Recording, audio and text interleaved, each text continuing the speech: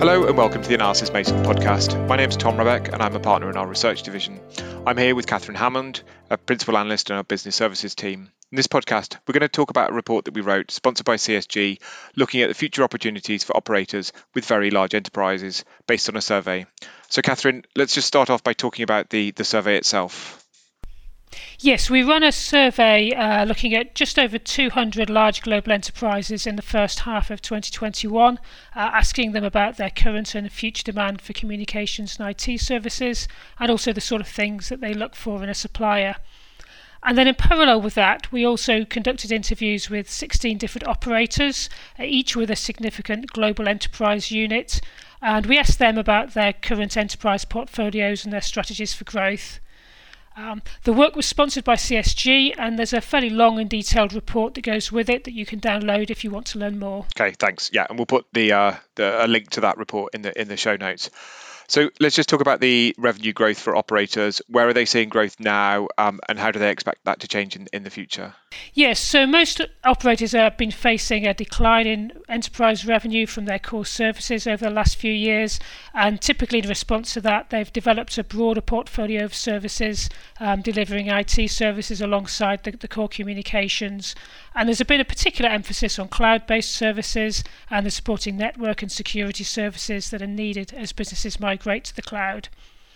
So half of the operators we spoke to said that security and cloud services were already important growth drivers, and several others expected that to be the case within the next few years. SD-WAN and IoT are other areas where operators are already seeing revenue growth, and several operators also mentioned things like cloud voice and professional services. And then we asked as well about what would drive future revenue growth in the next 5 years. And there the most commonly mentioned service was Edge. Several operators also mentioned private networks and 5G enabled services. Some that don't already have strong IoT propositions are hoping to develop those. And there are a few as well working on propositions around data analytics. Okay. And in terms of the balance of future growth, how much is this going to come from selling more to existing customers, and how much is it about chasing new customers? I think what came out quite clearly from the interviews is the focus of operators on selling additional services to their existing customers. They talked about when contracts come up for renewal, they're looking to compensate for price declines, revenue losses in connectivity by providing that broader set of IT and support services just in order to maintain or slightly increase their overall customer value.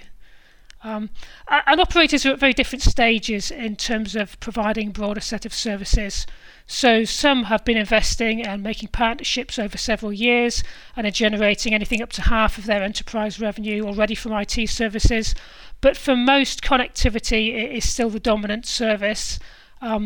One question we asked was about how many of their customers buy services other than connectivity from them, and only a quarter of them are providing these additional non-connectivity services to more than half of their enterprise customers. Okay, so if there's only a quarter right now, then potentially a large upside if they're successful in selling these other services.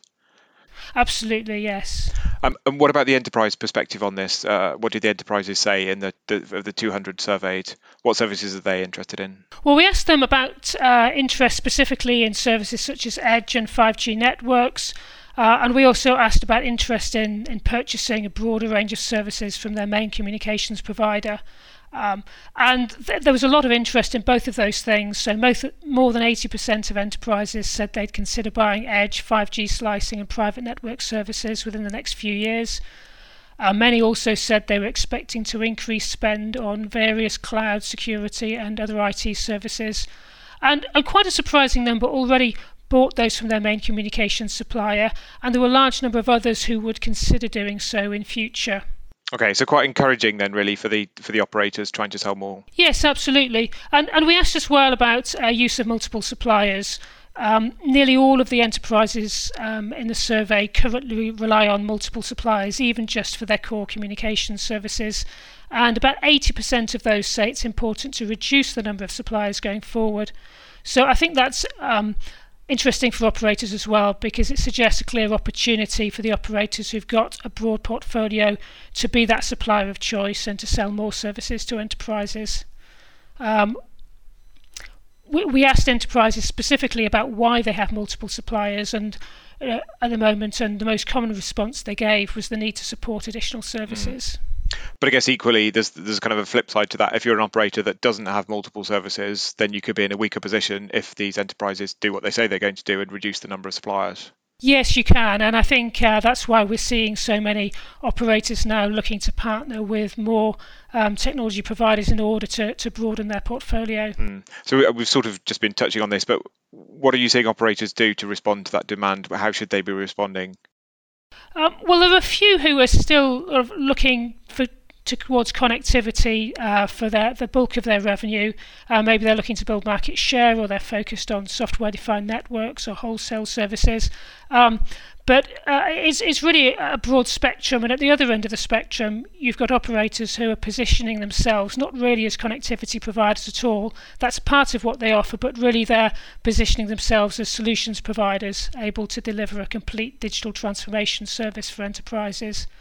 And I think what we're seeing from all operators is a trend towards providing enterprises with that broad portfolio through partnership with a growing number of technology vendors. Okay. And I think that's the right approach, really, because enterprises, as we've said, they want to be able to access services from a small number of suppliers, but at the same time to have the option of multiple vendors, multiple cloud platforms, and they want that to come all together with the connectivity and the security features that they need to support that. So an operator who can bring those elements together, I think, is in a very strong position. Okay, good. And then obviously the report's got lots of other points. Anything else you'd like to highlight or talk about from the that longer report? Yes, I think there's a couple of other areas of interest that we explore in quite a bit of detail. One is around the key factors for supplier selection and what drives churn from large enterprises. So we compare the views of operators about what's important in supplier selection with what enterprises tell us is important. So there's interesting findings around that, a couple of areas that operators might need to pay more attention to. And then secondly, we explore some of the operational challenges associated with these new IT services, particularly around the different demands they place on billing systems. Okay, great. Thank you for that, Catherine. So as I said, we'll put links to both the article and the full report. They're both on our website. We'll put them links into the show notes. To automatically receive future episodes, please subscribe to the Analysys Mason podcast. Thank you for listening.